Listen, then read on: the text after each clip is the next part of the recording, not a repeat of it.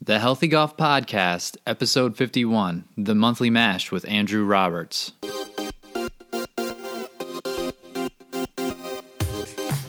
Welcome to the Healthy Golf Podcast, a podcast designed to help you transform your golf game and your life. Join your host, Dr. Joe O, as he chats with experts on all things golf performance to keep you feeling great and playing your best on and off the course. Hello, everyone, and welcome to another installment of the Monthly Mash on the Healthy Golf Podcast, where obviously I am the host, and I'm always joined by our good friend, Andrew. Andrew, welcome to the show. Thanks for having me again, Joe. Before we get started, everyone needs to wish Andrew a happy belated birthday. It was his birthday yesterday, and I forget how old you are, but 36, even though 36. Even though people don't think I'm 36. So I get a lot of, are you like 27, 28? I'm like, no. So, no, it's good. It's good. And I'm still in my mid-30s, so I'm still surviving. Very good. Well, it's been a little bit. It's been about 4 or 5 weeks since our last Monthly Mash, a little bit longer than usual. A lot of things have happened, including the Masters. And I'm sure everyone still remembers, Justin Rose was doing pretty well first 2 days, and then Matsuyama came out of nowhere. Was a little faulty on the back nine there. Could have been a little bit disastrous, especially if Schauffele held on and didn't hit his tee shot into the water on 16. But Matsuyama held strong and pulled away with a green jacket, which was really awesome to see. I think having the first Japanese player win a green jacket, and he just dominated. Really, it's pretty impressive. Yeah, and only the second major winner, whether male or female. A couple of years ago, I can't remember the woman's name, but she won the Women's British Open. Kind of came out of nowhere. But yeah, exactly right. Justin Rose got off to a hot start, 7 under 65. Looked great, driving the ball, striking his irons very well, putting well with that Axis 1 Rose that he designed himself. But just the rest of the weekend, 1 under and I think a couple evens or maybe a 1 over. He just kind of first 18 holes outstanding, last 54 just kind of met, and then, Schauffele did a great job. Obviously, probably should have hit 7-iron on 16. He hit 8-iron. They asked him about it after the round. He said, I flushed that thing. But, he got an unfortunate bad kick, because if he would have kicked forward, he would have been in that worst case in the bunker, best case kind of on that left side of the green, and would have had at least a putt at it.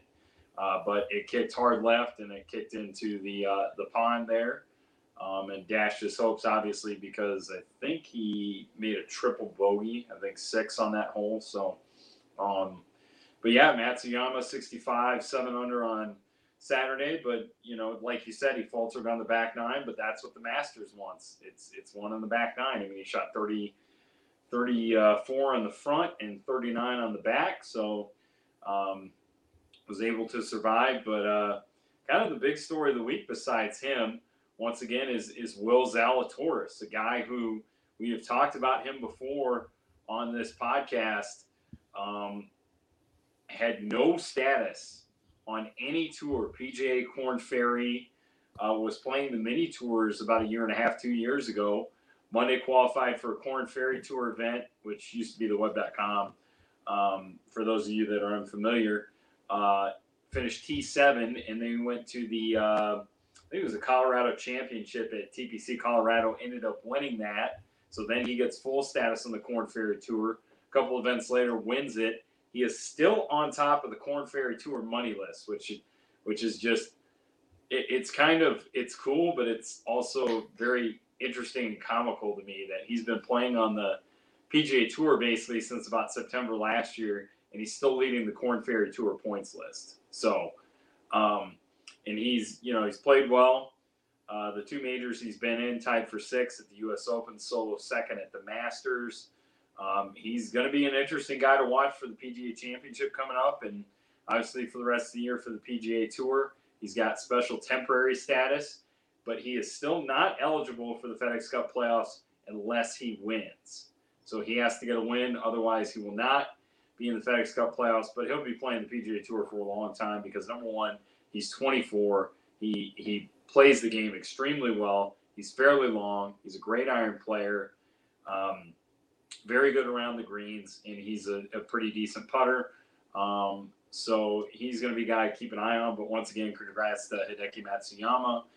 Well-deserved, a guy that many people thought in the inner circle of golf was close to winning a big event such as the Players or Major, and now he has a Masters green jacket.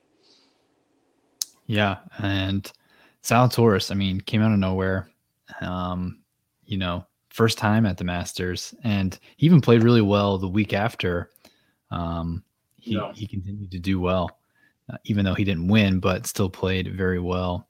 And then last week, we just finished up the Zurich Classic, and the Aussies took it, had a little business up front party in the back with Cam Smith and then Mark Leishman, but they really didn't hold back at all. They were pretty much on fire a majority of the week and took that pretty easily from everyone else for the most part. Yeah, Cam Smith might have the best flow on tour with his hair, rivaling Tommy Fleetwood. But start off Victor Hovland, Chris Ventura, two Norwegians, got off to a hot start. Led after the first two rounds, Tony Finau, Cam Champ. Team Send It, as they call themselves all week. We're up there in the second and the third round. And then Leishman, obviously, and Cameron Smith were very consistent. And then it became a battle between them and the South Africans, Louis Oosthuizen, Charles Schwartzel. We thought they might be in trouble on 16 when Cam hit a great 3-wood that bounced hard left into the pond. But then Leishman chipped it in for birdie to get it even. Both teams bogeyed 17, part 18. And then in the playoff, Oosthuizen blocked his tee shot way right into the hazard, and all Cam Smith and Mark Leishman had to do was make par. So they are the winners. Coincidentally, this is the second time Cam Smith has won it. He won it in 2017. I cannot remember who his partner was, but he's won that event now twice now. Third time in the PGA Tour he's won. He won the Sony Open last year in Hawaii. Another win for Mark Leishman on the PGA Tour. A couple underrated guys, and obviously, great team chemistry, great playing, obviously, in the 4-ball format, and then in the alternate shots foursomes, they didn't shoot themselves in the foot, which some teams did during that format on Friday, Sunday. But kind of a unique event, with the 2-ball format for the Zurich Classic, but I kind of like it in some ways. So, yeah, I was just about to ask, do you prefer, maybe not prefer, but would you like to see more of those kinds of events on the PGA Tour? I don't know if I prefer it. I like that the Zurich Classic went after that format. Because kind of in the non-season, they had the QBE shootout in December. Maybe. I wouldn't like boatload, but maybe another event or something like that. Or what they do in Europe is the Golf Sixes. I don't know if they have that on schedule this year anymore, but a couple of years ago they had the Golf Sixes where they had they'll have men's teams from countries and ladies teams from countries. So, LPGA, Ladies European Tour Professionals against European Tour PGA Tour Professionals.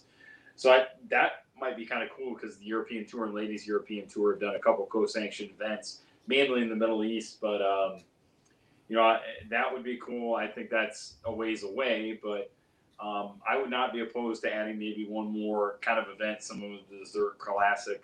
I do like that they have an event like the Zurich Classic. And then, several weeks ago, they had the WGC World Match Play Championship that has been held in Austin, Texas now the last few years at Austin Country Club. So I think it's nice. Nothing wrong with stroke play.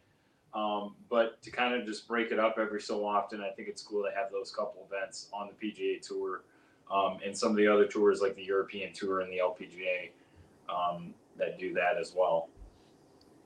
Yeah, I think it's good to mix it up. Like you said, I don't think I would make too many events like that. I would like to see more of some of those just not PGA Tour events, but some of those, kind of like the match with Tiger and Phil and all those different things. Yeah. I would love to see more of that. I think that's just fun and exciting. and just something different. And I think it draws in more people as well, especially when they start to bring in some celebrities, or even if they start to mix it up, like someone had mentioned before, having some women play with, Phil and whoever decides to do the next match, whatever number we're going to be on at this time. I think it's 4. 4. Yeah. But I think those are just fun to watch, honestly. And that was, when they had the break last year with COVID, I think that was kind of a cool idea. I think some of those are in the works. I don't know how soon they'll be out because, obviously all the tours are very busy at this point. So maybe late summer, sometime in the fall, I think might be a good opportunity. Maybe in like September, October, obviously. And, most places you could have an event, but obviously someplace kind of where I live, Arizona, California, Florida, stuff like that. I think, with something like that, I think would be cool. Obviously we've got the Ryder Cup coming up this year in September. Like you said, it'd be cool to see a match, especially, Phil and somebody else with some of the LPGA Tour players, or just a high-level women's golfer, stuff like that. I think would be very interesting to see for all that. Yeah, and then this week we have the Valspar Championship. Defending champ Paul Casey. I'm pretty sure he's playing this week. Two-time defending. Two-time. Okay. Yes, back-to-back. Man, can he go for a three-peat? Is the question. Yes. And this is because of the schedule change, this is quite a loaded field now, because usually it was at the end of March, usually either the week before or the week after. I think the players, a lot of players would take that week off. Now they've got a very strong field. Paul Casey, two-time defending champ. Justin Thomas, world number 2 after a 2-week break, is back. I believe Jordan Spieth is there. Dustin Johnson, world number 1, is there. And obviously Phil Mickelson, a late addition to the field, but he is there as well. Some other players, like Kevin Kistner, Louis Oosthuizen, guys like that are in the field. So very interesting. At the Copperhead course at Innisbrook Resort near Tampa Bay. And then the last 3 holes, very familiar. People are very familiar with par 3, 16th, par 5, 17th, par 4, 18th, called the Snake Pit. So that is usually a 3-hole stretch that people look forward to, especially on Saturday, Sunday, for position and who's going to win. They've had a lot of dramatic moments over the years, but the Valspar taking advantage of the slight schedule change to get a pretty stacked field this week with all those guys. So should be a good week. With only a few weeks left until the PGA Championship on Kiowa Island in South Carolina. So yeah, it should be a good weekend to watch, and we've got lots more tournaments coming up too, really good ones. Yep, Wells Fargo the week after that. Charlotte, that's usually a pretty good tournament. Draws guys like Rory, Ricky Fowler, Max Homa, who won it a couple years ago, and will be the defending champ. Because obviously, like this week, the Valspar and the Wells Fargo were canceled. That one's going to get another good field as well. And then the AT&T Byron Nelson, slightly changing the venue. They're going to TPC Craig Ranch this year compared to where they've been the past couple of years. TPC, I can't remember the name of it. So it's, of course, Jordan Spieth's home course, the one that was the last couple of years. And then this year they're going to TPC Craig Ranch, which is obviously still in the Dallas area. So that should be a good couple of weeks here. Yeah, it should be exciting. Talking about exciting, we have had a tiger sighting, a couple of tiger sightings. One was when he was in a golf court, looked a little perturbed, or I don't know what kind of look he had on his face, but looked like he was watching his son, Charlie, play some golf. He was getting driven around. And the other one was him with not the greatest quality photo. I don't know what kind of phone he's using these days, but standing out on his course with his little pup, and he seems to be in good spirits, which is awesome to see. We haven't had much news from Tiger or his camp in a while, except for the fact that he was, transferred back to Florida in his home from California. And really all we still know is what we initially told you on the podcast after the accident occurred. He's now in a walking boot, and we would still both assume that he has, all of his hardware still in his leg. We don't know otherwise. And he's at least standing on it, and he didn't have a crutch or an assistive device, at least for the picture. So that's good. He's at least putting some weight through the leg, even though he does have the walking boot on. But he seems to be in good spirits, and he's taking that time away from not being able to play to obviously redesign his little golf course in his backyard. So hopefully good things to come from Tiger in the near future. Yeah, he had, so obviously we saw him on the golf cart with his girlfriend. I think Erica Harmon is her name, watching Charlie's event with the mini goatee that Tiger has. And then the other picture, he was on crutches. At this point, we can probably say he is partial weight bearing, which means he's only putting a limited amount of weight on it because obviously with the rod in his tibia, they're just making sure the bone grows back where the fracture or fractures were. And he's using the walking boot to take some weight bearing and pressure off both his foot, ankle, and his lower leg because of the hardware, plate screws, rods, things like that in it. He's 2.5, almost 3 months post accident. So, and like you said, he looks to be in good spirits. So that's pretty good. Rehab word has been mummed so far, which is fine. They're just protecting his privacy because both of us, medical providers, know you cannot release any medical information unless authorized by the individual, which violates HIPAA.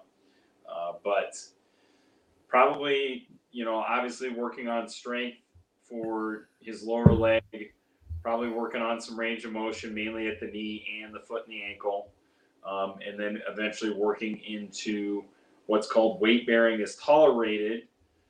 He may still have the walking boot, but he may be able to go with one crutch and then no crutches and then, go off the boot according to the surgeon's orders or the protocols that his rehab team is following. But all in all, for the sighting we saw last week with Tiger, it's very good for him.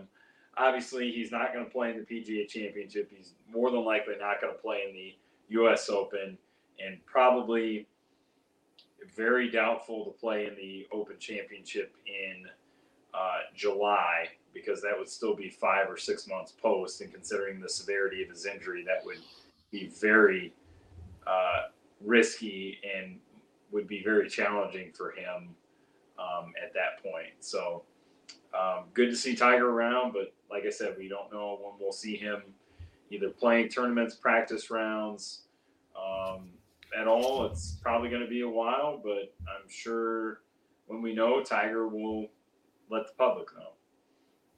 Yep. Also, speaking of surprising, both of us were very wrong in taking a guess if Brooks was going to play in the Masters or not.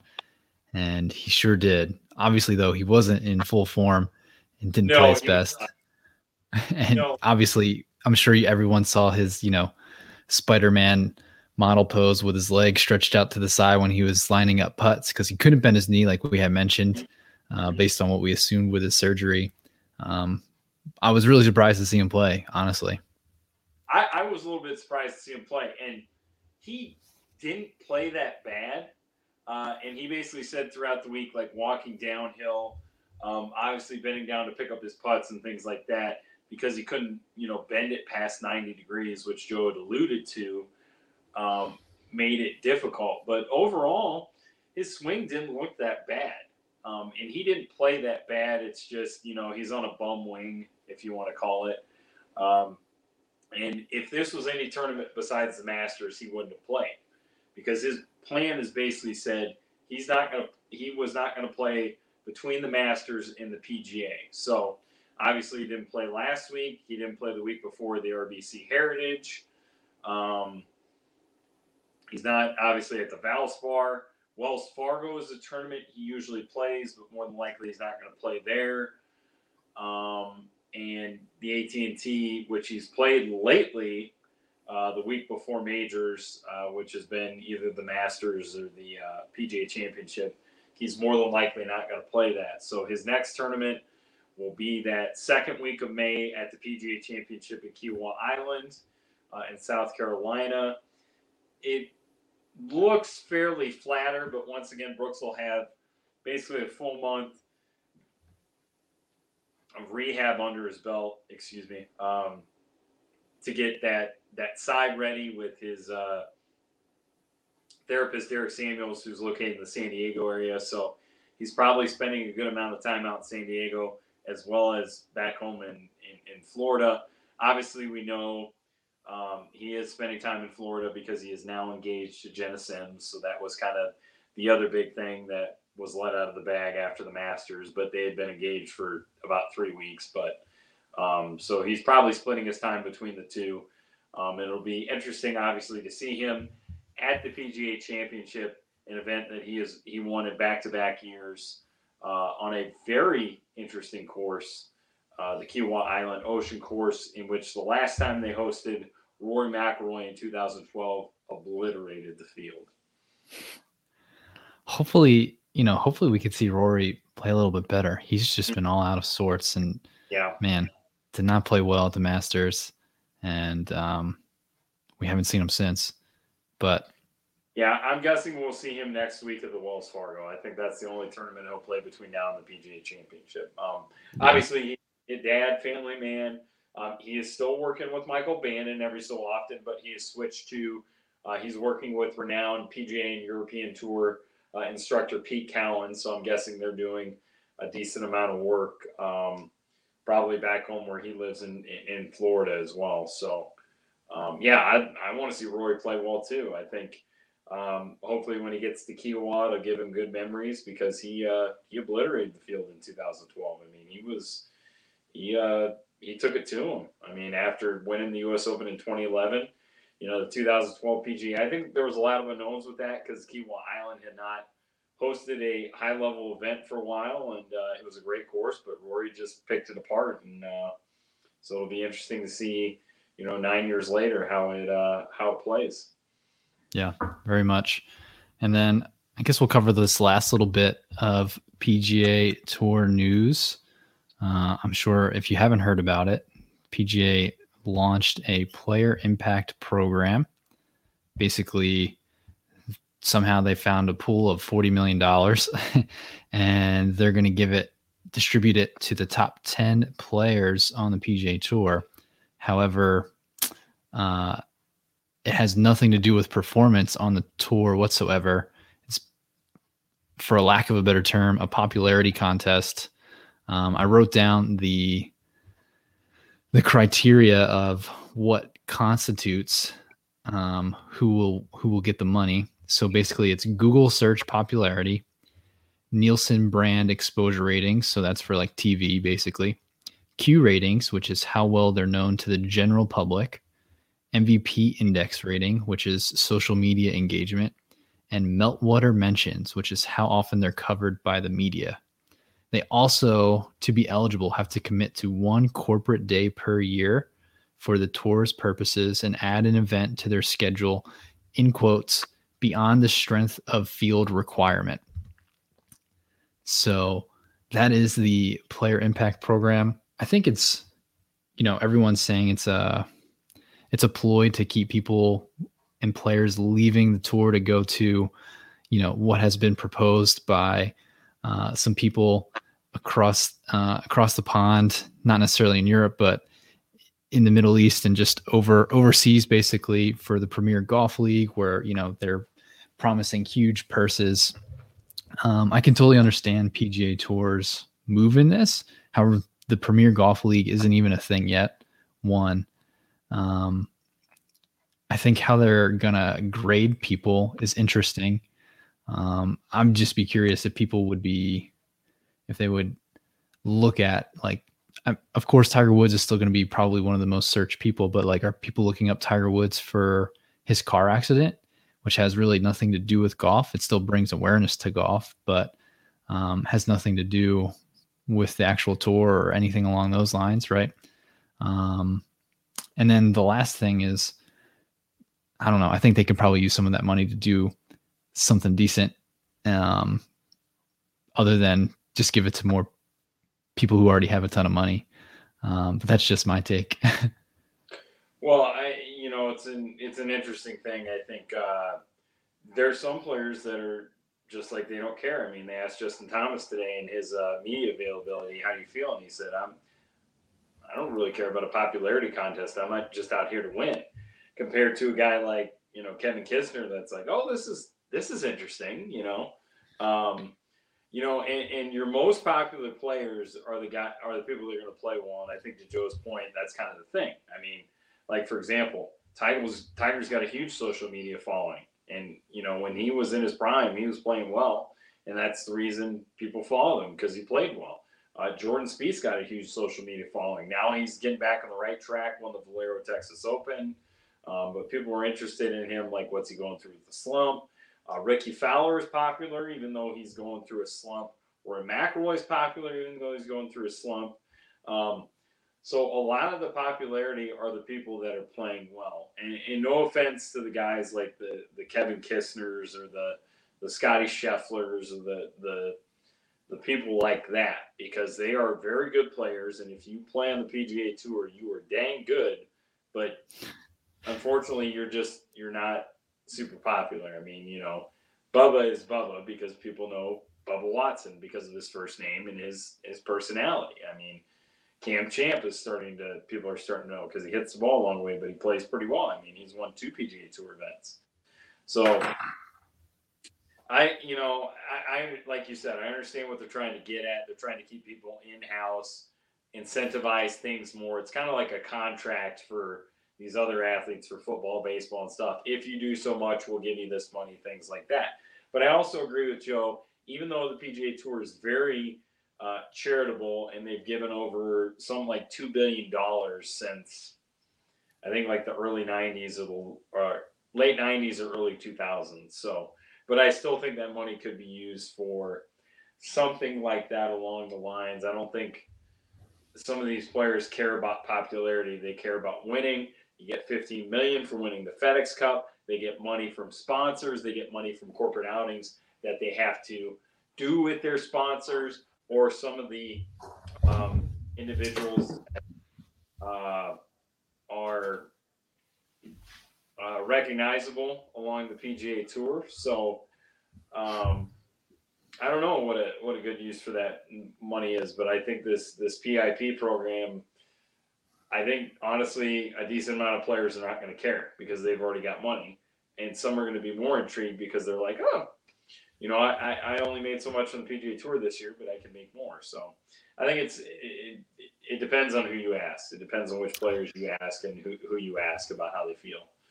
For sure. I know I read a thing a little bit. I'm pretty sure it was I know for sure it was Xander Schauffele, who, plays really well, has been on a hot streak as of late, has always been really, relatively popular.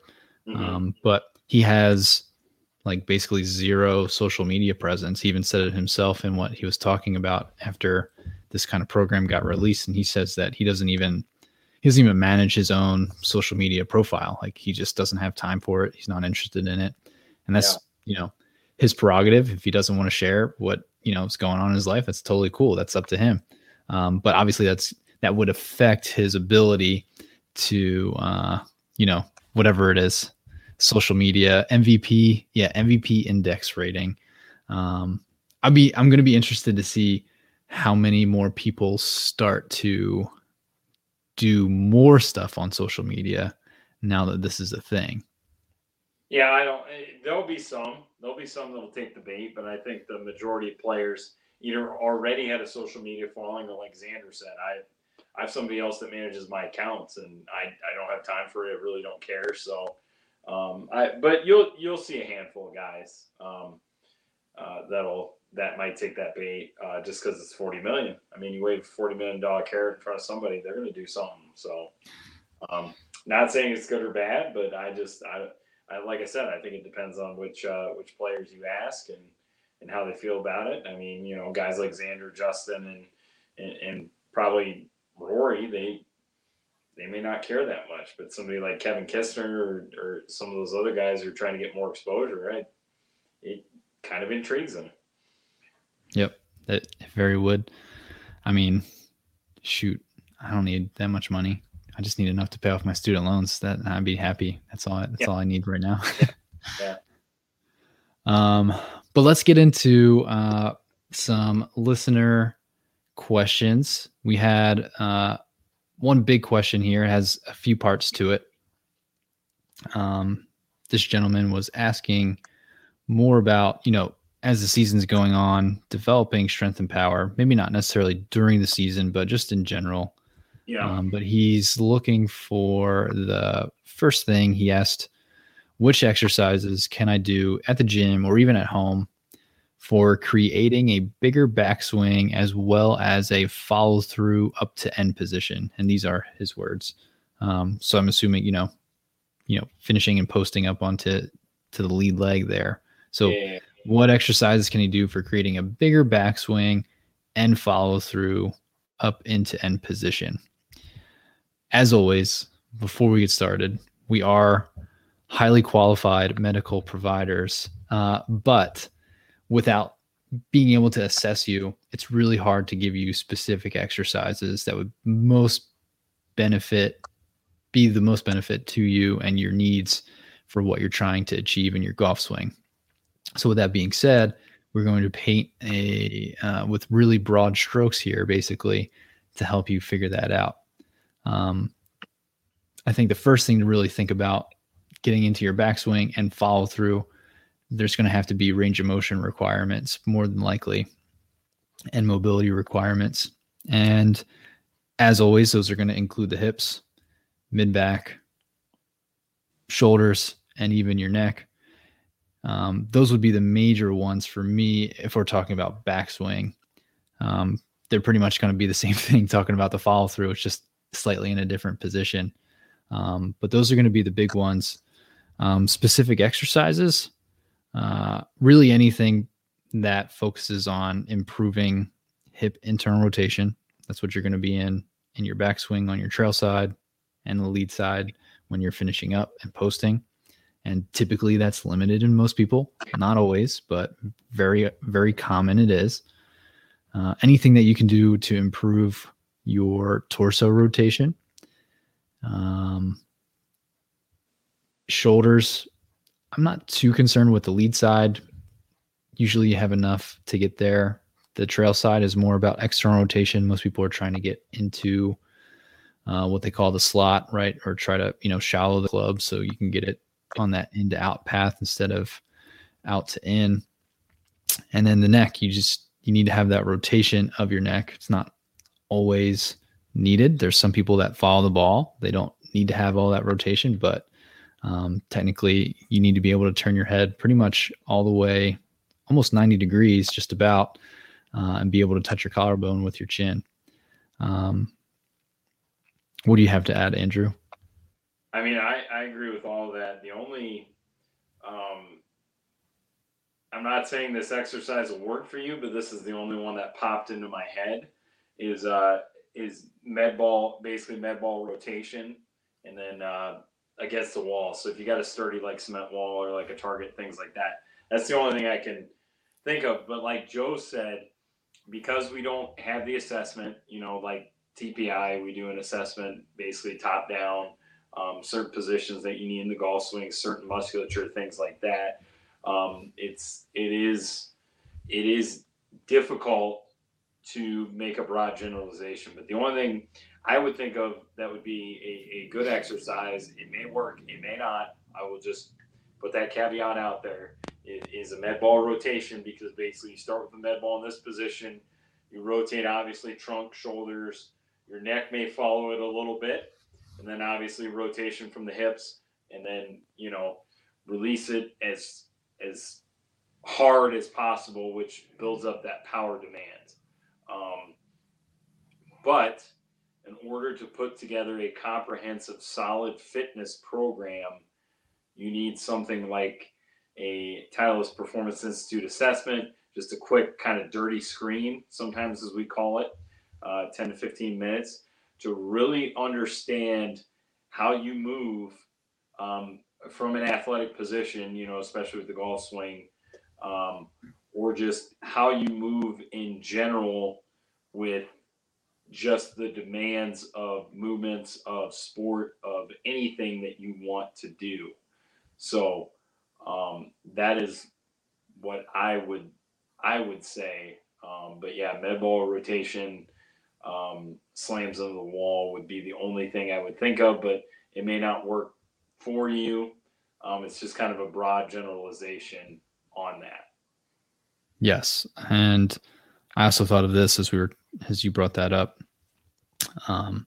Your lat on your lead side going into your backswing may also limit your backswing too. Again, shoulder, just something else to think about. I can try and put some videos or links to videos for just some basic drills into the show notes for this. It's probably going to be the easiest. Obviously, this is an auditory medium that we're going through right now, so it's really hard to talk about and show you drills through this. So if you have access to the show notes, I'll put some links in there for some just like general videos that you can do just about anywhere. If you do not have access to the show notes, because I found out that that's a thing, I guess, just shoot me an email and I will send you those links as well. Or shoot Joe and I a direct message, because our Instagram usually, or our Facebook, you can shoot us messages on either or. We'd be more than happy to kind of hash out some things. Or, if you did want to send videos of you, doing things, whether it's golf swing or just general movement patterns that we could look at and kind of give you some suggestions, or point you in the right direction for a provider in your area, we have no problem doing that either. Yeah. And you kind of alluded with your drill a little bit to his second question. He kind of says, which major/minor muscles should be trained in specific for speed training at home or in the gym? Well, since the golf swing is a full body movement, you want to train your full body. But we're talking about, that once again, this is going to be a pretty broad stroke. I mean, for the shoulders, we need a little more external rotation, so they're on the backside. So external rotators, Joe alluded to it, the lat, because it does a lot of motions of the shoulder. Mid back musculature to help us, flex, extend, rotate. Low back musculature mainly for flexion extension, because those bodies of what are called the vertebrae are much bigger, so they don't have as much motion. Most of the hip, I mean, you got to flex the hip, extend the hip, rotate the hip, kind of comes out. And so anything to do with the hips, obviously the quads and the hamstrings, the calves. Basically, the golf swing using the club is a total body movement. So, I mean, there's really no muscle or no stone that lays unturned with anything. But with speed training, you can't go, you can't go balls to the wall to start off with. You have to work yourself into it. Like, for example, right now, I do strength training, working out 5 times a week. Now, I have the super speed golf clubs, and I do that. They recommend no more than 3 times a week. So, if you started off, probably 1 time a week is good. That is what's called supplemental training to increase your speed, and it's just pure speed. So they have 3 clubs. They have the light, the medium, the heavy. If you buy it, they give you the protocol. And I believe I'm in like week 13, 14. And it has made a difference. But the other thing that has made a difference is my training in the gym, because I'm also training power, speed, strength, stuff like that. So don't get kind of sucked into speed training is the next new thing. I don't have a problem with it. But if you make that your main focus, then you're leaving things on the table. You're leaving strength on the table. You're leaving power on the table. You're leaving mobility on the table. You're leaving stability on the table.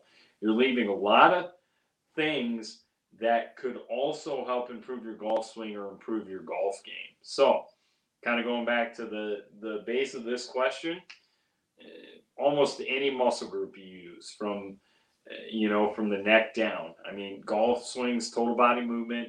We're learning how to generate and slow down or resist force when we're doing it. So, I know that's kind of a general answer, but that's just kind of how it is. Yeah, I mean, like you said, it's pretty much a total body move. We're using pretty much just about everything when we're swinging a golf club. If I had to whittle it down to groups, major muscle groups, like you said, pretty much all around the hips. Hamstrings and quads are going to be huge because that's going to be where you're going to develop a ton of force. The chest has been shown, at least in some studies, to be, a strong indicator or a strong correlator to swing speed. The lats are huge as well in increasing speed. And then you really want to work your core. I know people don't like that word, the core. That also includes your hips as far as I'm concerned. But the core is going to resist that motion, basically. So that's going to be really important and huge to help transfer all that force and speed from the ground to the club head. That's what I would, if I had to whittle it down, that's what I would focus on. Yeah, and kind of go back 2 points. One, if your lats are strong, remember that position where you get it in the slot, that is the lats working. So if that is stronger, you're going to be able to stay in that slot and boom, boom, boom, boom repetitively. You're going to be able to deliver that club better. Because if you do things like pull downs, whether it's single arm, lat pull downs, and you're strong in that, that is really going to help you because then you won't be casting. You can keep it in the slot because my lat is pulling down instead of me having to use kind of the front of this.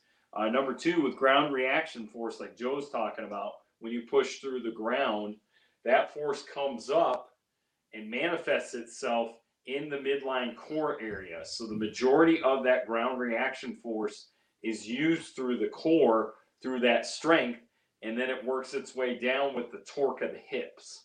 So if you work on all those areas, you're definitely going to get bang for your buck and more than likely be able to handle the repetitive forces of the golf swing and possibly be able to increase club head speed and help yourself out when you're swinging the golf club. All right. And then the last part of his question, which you, again, somewhat alluded to a little bit, and this is, again, going to be tough to say kind of what you have available to you and where your current training level is, what you're trying to achieve, what your goals are, all those things. But the last part of the question is, what is the frequency and intensity per week suggested to make progress?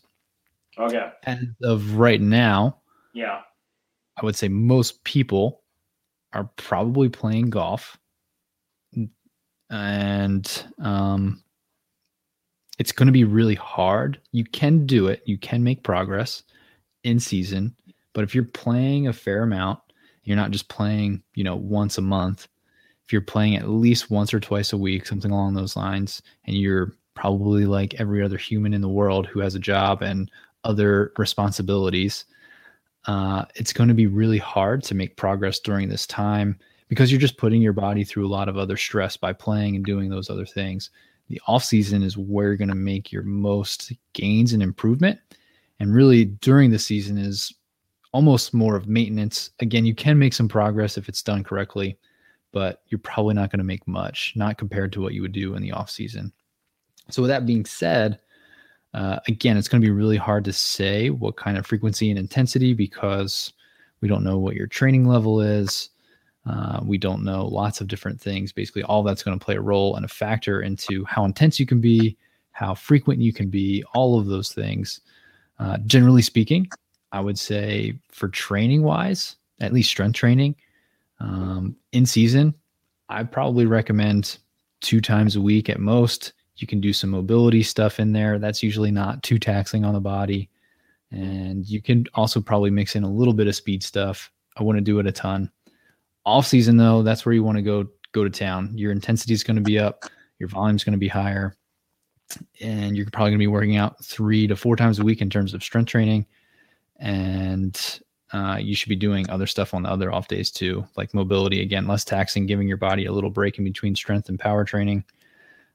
But that's when you go to town, basically. Yeah, and I totally agree with a lot of that. So this is something I could nerd out with for a long time. You know, obviously besides the TPI, I have the Certified Strength and Conditioning Specialist from the National Strength and Conditioning Association. And this is one of the things they talked about a lot in my bachelor's and a lot studying for this exam is in-season versus off-season training. Okay, like Joe said, off-season, more strength stuff. Basically, higher volume, intensity is going to be a little bit lower, and you're probably going to train, like he said, 3, 4, maybe 5 times a week. If you're a beginner, it's probably going to be in the 2 to 3 times a week. If you're more kind of intermediate, 3 to 4. If you're advanced, 3 to 5, depending on what you're doing on that day and what lifts you're doing. You know, are you doing squat? Are you doing bench? Are you doing deadlift? Are you doing, you know, a clean? Are you doing a snatch? I mean, there's some I could nerd out on periodization programming, all this all day. So if anybody wanted me to nerd out with them, send me a message in the Instagram or the Facebook. Okay. So like Joe said, in the off season, that is when you're going after strength. That is when you're building that baseline of strength up. That is, you are testing yourself there. You may go slightly to failure, but that's probably more for the intermediate advanced person. You are working on a little bit of power, and you're just trying to build yourself up, getting ready for the season. Now, for most of us, unless you lived in the warmer climates like myself, you are now in the in-season. Okay, so what is the difference? Volume is much lower because, like Joe said, if you go hard in the gym, you tax yourself, you get out on the golf course, you may make it 9 holes and you're like, ooh, how am I going to make it through this last 9? Now, it's good that you're testing your abilities, but you want to have enough energy to do things such as have a good driving range session, have a good, you know, chipping area, putting green session, have a good round, you know, stuff like that. So volume is lower, frequency is lower. Strength demands is much lower. You can kind of test yourself, but not that much. That's what the off season's for. Okay. Now, with regards to intensity, this is one thing, depending on your training level, you could increase a little bit because if your frequency is much less, let's say you do it 1, 2, 3 times a week, you can, increase the intensity if you want, but you're not going balls to the wall like I told you before, okay? So for the beginning person, it's probably going to be 1 to 2, maybe 3 times a week. For that middle person, 2 to 3 times a week, that intermediate. Higher level, probably about 2 to 4 tops, you know. But you are not pushing for strength. You're pushing a little more for power. You're pushing a little more for endurance. You're pushing, like Joe said, a little more for mobility, a little more for stability, and maybe, you know, with regards to obviously the golf swing and everything, a little more with acceleration, velocity. So those are kind of my general thoughts on that based on the guidelines that Joe talked about, based on the guidelines for the National Strength and Conditioning Association, and based on my previous work as an assistant strength coach at a Division III school, working with a number of athletes, whether it was off season or in season. So if you have any questions about that, or you just want to nerd out with me, go ahead and send me a message, because I really like playing around with this stuff and things like that. Yeah. And, you know there are some general guidelines to follow, like Andrew was talking about, when it comes to, like, on our end, to writing a program and doing those things. But no two strength coaches are going to write the same program. Again, even though there is a science to what we do, it's also an art. So everyone's going to have their own flair and flavor of how they write a program for someone. So there's definitely a wrong for sure when it comes to writing programs and stuff like that. But there's not necessarily a right either, because there's so many ways to skin a cat when it comes to getting stronger, powerful, all those kinds of things. There's too many too many factors to include on that. So don't get too caught up in the minutia. But if you really need some help, reach out to a coach or someone who's qualified to write a program for you, because that's going to be your best bet instead of you just throwing something together that you found on the internet, which again may not even be appropriate for you. That's why getting a coach is one of the best things that you can do, and really it takes the guesswork out of on your end, basically, because I even go for myself. I get really bored really quickly with stuff that I write for myself, and I'm like, I just want to do something different today. But if I know that I was following a plan that was written out for me, I would follow it. And hopefully, you would do the same as well. Yeah, absolutely. And that's why Joe's talking about coaches need coaches. I mean, if you want to get better, find a qualified professional that has a good background in strength and conditioning or some sort of training. That's why people seek out nutritionists if they want to improve their eating and lifestyle habits, things like that. Also, if you want to look at an example, it may not fit you, but it's kind of an example of in-season, off-season. Titleist Performance Institute, I believe, on Monday, talked about Cameron Smith, who just won the Zurich Classic. With his trainer, he put together an in-season and an off-season program. So if you just Google Cameron Smith training regimen, there is an off-season and an in-season program that you can kind of take a look at and get an idea of kind of what that looks like from some of the stuff that Joe and I are doing. But once again, don't pick that program because, one, it's specifically fit to Cam Smith with his trainer. And number two, a lot of these programs on the internet are cookie cutter and they don't think about individual needs or things of that nature if they're just kind of posting it online kind of willy-nilly. So, and many of those exercises may not fit you, may not fit your goals either. All right. And that's all the questions that we have or that we're going to cover this round. But any big golf outings coming up for you, Andrew? Not really. I may play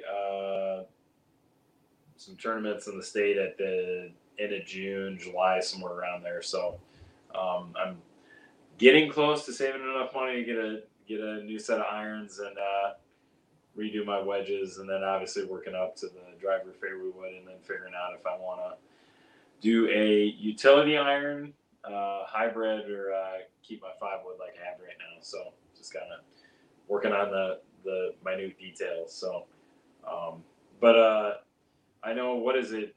They have a Corn Ferry Tour event coming up in Maine, and then July, August, or something up there. End of June. Okay. So Yep, coming up soon, pretty quickly. I'm excited. I haven't heard what I'm going to do yet. Put in for walking scorer, another thing for a scorer, and I forget what the last said. I think a Marshall. But my number one was walking scorer, so hopefully I get it, which will be pretty fun. And also, if anyone in Maine is listening to this and you have not signed up to volunteer, just got an email the other day and they're still looking for many more volunteers. They need a lot more. And if you're in Maine and you have nothing to do, I think it's the last weekend of June, sign up. You get free access and free food and some gear for free. Not necessarily for free. I think you got to pay $20, but it's a pretty good deal. Can't go wrong, I think. So go ahead and sign up before that happens. Yeah, and I'm sure probably now that it's into April, beginning of May, your state golf association's starting to kick off some events or some other things, right? Yeah, I think they just started this past weekend, and I think the first qualifier for the Maine Open, I believe, is happening soon. So yeah, things are rocking and rolling here. Carts are finally allowed, although I haven't used one yet. I prefer to walk. Yes. Yeah. Use your fitness, folks. Yes, please. Also helps you just stay healthy, right? Yeah, exactly. Just walk. Plus, yeah. I've never found. Sometimes it's still been cart paths only. What's the point? You waste so much time if you hit the ball on the other side of the fairway and you got to walk across It's just, you're better off just walking. It's so much easier. Pretty much. All right. We'll wrap up this show. Thank you so much for listening. As always, we're always so grateful for you listening, sending in questions. If you have questions, feel free to send myself or Andrew a message on Instagram or on Facebook. Andrew is also on Twitter. I'm not very much on Twitter, but feel free to reach out to us. All those things will be linked in the show notes. Again, if you do not have access to the show notes, just shoot us a message or an email. You can send me an email, or you can send Andrew a message at strength_roast on Instagram. I believe that's what it is on Twitter as well. And then it's all one word on Facebook. Is all one word on Facebook. There you go, folks. So if you don't have access, that's his stuff. My email is just joe@puredrivephysio.com. And with that, we will end the show. Thank you so much. All right. Thank you for listening to another episode of the Healthy Golf Podcast. As always, I'm forever grateful for you taking the time out of your day to download and listen to another episode of this podcast. If you have a question that you would like to get answered on the next Monthly Mash podcast by myself and Andrew, feel free to reach out to us via any of the links that we talked about in social media, Facebook or Instagram primarily, or you can shoot either of us an email. All of those things will be linked up in the show notes. However, I do think I have trouble linking emails in the show notes, so those won't be linked, but they'll be listed there.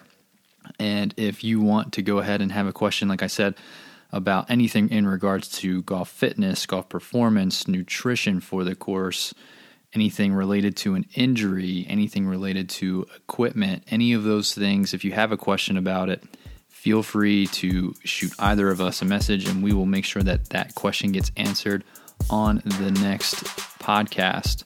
With that being said, I will go ahead and wrap up this show officially. But as always, keep working hard, keep striving for excellence in everything that you do, because when you feel great, you golf great.